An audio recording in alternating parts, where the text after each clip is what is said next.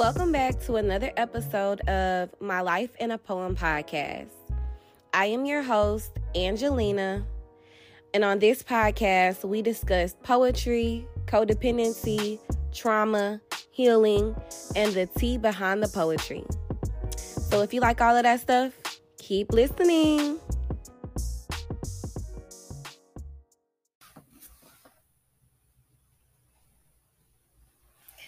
All right. Welcome to My Life in a Poem podcast. Now we have a YouTube channel, and so this will be our YouTube channel, and I will be uploading the podcast here as well. So not only will you be able to see it on Spotify, but you will be able to see it on YouTube. And I just wanted to add a face to the podcast because I am Angelina. I am your host. And let's get to it because it's been a lot that's been happening.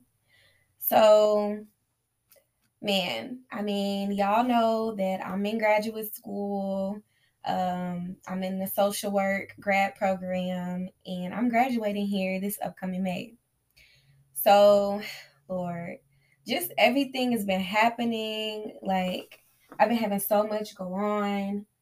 And I've been having a lot of stress around just friendships, relationships, this dating process with employers. It feels like so much dating. Like I'm going on friend dates, I'm going on romantic dates, I'm going on job dates. I'm just dated out at this point. And I even got a new therapist because I was like, yeah, this is too much stress. Your girl needs to talk to somebody. What's up? So I got a therapist, and I wanted to share a nugget with y'all that she shared with me, which is about having an alternative plan. She shared with me that I'm a person that I expect things from people because I am resilient, and so I want them to be as resilient as I am.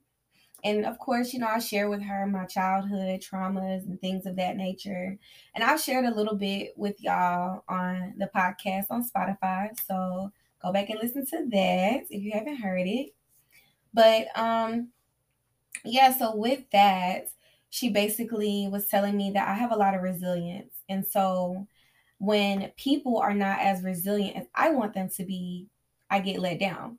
And that also comes with my plan and me wanting to graduate grad school and get this job, and it should be the right job and it should be the right fit. And of course, nothing feels like the right fit. None of these jobs feel like something I'm about to be happy with, and especially not with the pay.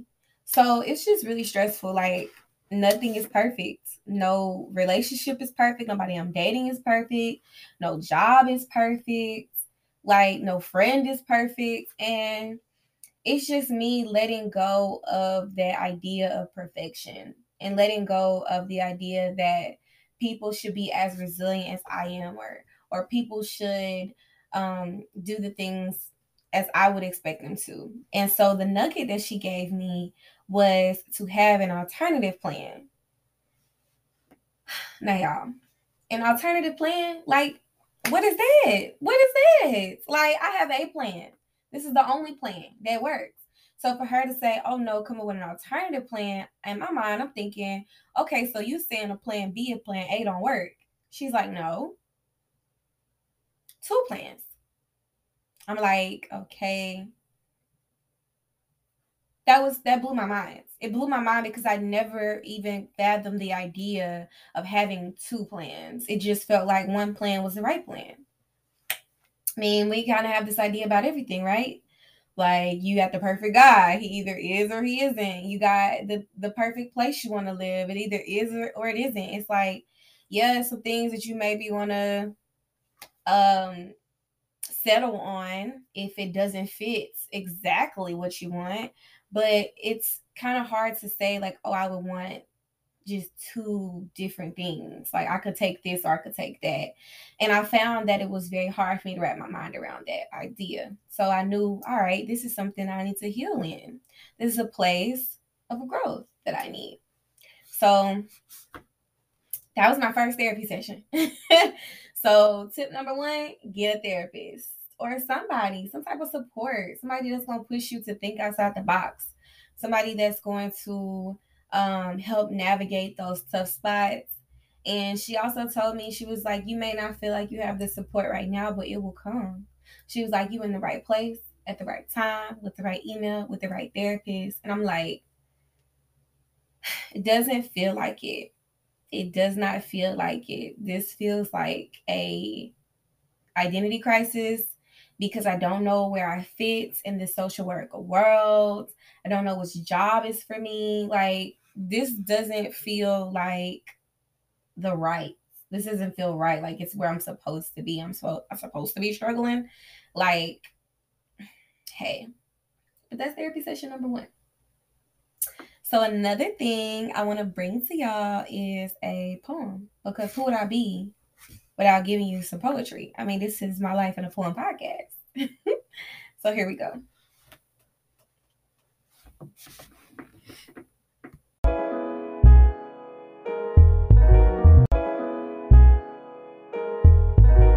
Rejection. I wonder how many have walked away from me because they have brought their rulers and realized that they could not measure up. I wonder how many had prior obligations and bit off more than they can chew. I wonder how many saw and realized that without a doubt I was too much to handle. I wonder what decisions went into the decline they gave when they chose to stop the chase. Like, did they look at two paths and choose the one that left me behind? I wonder what thoughts went through their minds when they realized their path did not align with mine. My ego likes to tell me that they see me and realize that they did not fit the job description. But my insecurity preaches it's me. I'm too much and I'm not enough. It wonders how many will cross my path and choose another before I found the right match. And my higher self is somewhat comfortable with never having these answers. She relishes in the comfort that she is enough regardless of her suitor's decisions, and that even though she couldn't live in their vision, doesn't mean she's not built with the precision of a princess and the cuisine of a queen. Three of me and so many of them, if only I had the ability to read minds and see how they came to their conclusions. But maybe I should be grateful for the things I'll never know. Maybe the universe is protecting me from the sides of rejections that don't show rejection. So, man, if that does not encompass everything that I'm feeling right now, I don't know what does. I don't know what does. Because, y'all, like, okay, story time. So I was dating this guy and I was really feeling him, but like I knew that it wasn't it. I knew like it was something in my gut telling me that, okay, this isn't the person for you. But of course, the hope in me, the Sagittarius in me, because I'm a Capricorn, but I have a lot of Sagittarius traits in my birth chart. That Sagittarius in me was like, but what if? But what if? And it was no, like, no. So I really liked him. He checked a lot of my boxes. He was taking me out on dates, showing me a lot of beautiful attention, spending a lot of time with me, but he was very emotionally unavailable. He was very closed off. There was a lot of things he did not share with me. And I knew that that was not the type of attention that I wanted. I knew that I wanted someone that was willing to open up and build a connection with me, because connection is cultivated by sharing, by the sharing of stories. That's what I wanted from him. That's not what he was willing to give. And instead of moving on and finding somebody that was willing to give that, I tried to make that work. And so it ended. I think he ended up ghosting me ultimately. He told me he wasn't ready for a relationship and ghosted me. And that's been something I've been dealing with. Uh, Not a fan of ghosting because it leaves people with unresolved questions. I would rather just tell somebody, hey, this isn't working, or I'm good on you. I mean, you don't owe them an explanation, but the least you can do is tell somebody when you're ending whatever y'all have going on. And I wasn't even afforded that. So that was something I've definitely been meditating on. I've been doing a lot of meditations on rejection and letting go, and also letting go of my plan, because as I told y'all with my therapy session, like, I had a plan for him. He was checking all my boxes and we was doing well. I had a plan for us, but an alternative plan is we just got to know each other and we hung out and we had a lot of good times. My plan was we got married. It was just beautiful for each other. But hey, don't always work out like that. So I'm definitely getting more comfortable with alternative plans and not making one plan be better than the other, not making one plan mean that the other plan failed. It's just a different plan. So that's a lesson that I've learned over these few weeks. Also, something that came up in that situation was my weight. And that should have been a red flag right there. But he was trying to fit me into his plan, quote unquote plan, because he mentioned that he liked me, but he didn't like girls with stomachs. I'm a girl with a stomach. So, how does that work? And this is the question I posed to him. And he said, oh, well, it could work, but we just have to go on a few walks. Y'all, I'm like, y'all already know I'm on my weight loss journey because I've shared that in this podcast. So go on walks for who? For you? I'm not going on a walk for you. I'm going on a walk for me. And I told him, anybody that's in my life that doesn't like me at the weight I am now with the stomach I have now isn't for me, because I like me now. I do want to be healthier. I do want to lose weight, but I like me now. So you can like me now as a person who is eating vegan, as a person who is eating pescatarian, as a person who is doing yoga, as a person who is doing meditation, as a person who is walking, as a person who is doing skate lessons. Got to tell y'all about that too. You can like me as that person, but if you like me as the ideal person of, hips, thighs, breasts, and a flat stomach, I'm not her. I am who I am.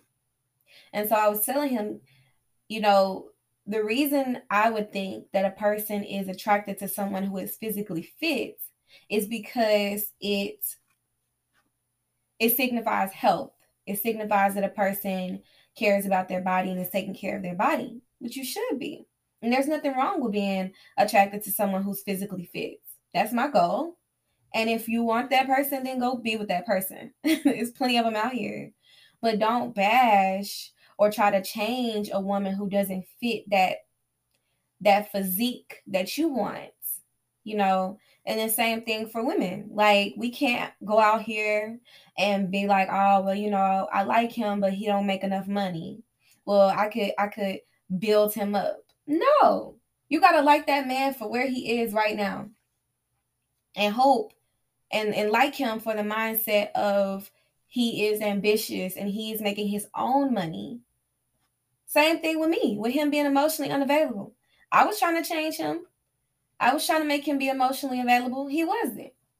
I was even willing to like the emotional unavailability. But the universe said something different. And he told me he wasn't ready for a relationship. He ghosted me. Boom. So I got my answer. But next time I don't have to put myself through that. I could just, when I see that he doesn't fit this characteristic, just find somebody who does. Or not. Or not. Love on myself. I fit that characteristic. Cultivate friendships. Cultivate support, family relationships, other things. So It's easier said than done. It's easier said than done, especially if you're a person who craves that intimacy and affection from a partner. And that's something that fit into my plan that was supposed to happen. I'm 24 now, getting up there. It's supposed to happen for me. That's what my plan was. But now recently in my mid-20s, I'm getting used to another plan. Maybe it's not for me. I don't know if y'all noticed, but the higher the education, the least likely you are to get married. And I'm about to have a master's degree. So I hope marriage is for me, but I have to be okay if it's not. I can't be out here being depressed and ready to die because I'm not getting married. Like, it cannot be the end all be all. So, yeah, dating, this job search. Yeah, I don't even know what I want to do. I don't know what I want to do. I'm in a therapy role. I've been in a therapy role for 2 years. I think I want to do a program management role. I'm not really feeling therapy. I don't have the capacity to hold space for people. I'm just going to be honest with you. I'm burnt out on it. And maybe it has something to do with the fact that I am in a stressful situation as far as finding a job. But nah, I enjoy therapy. I enjoy conducting therapy, but I don't think it's something I would want to do full time. So I'm definitely looking into more project management roles, even HR roles. So if anybody has any ideas, any fellow social workers out there, if you want to comment on the podcast episode on Spotify or you want to comment on the podcast episode on YouTube, please do so. Please let me know. How did you feel when you were graduating? What was life like for you? So, yes, this is just a combination of my life in a poem. Okay. So, if you're here for it, join the family. Join my Life in a Poem podcast family on Spotify and on YouTube. We will be here for you. And I thank y'all for tuning in to another episode of my Life in a Poem podcast. Bye.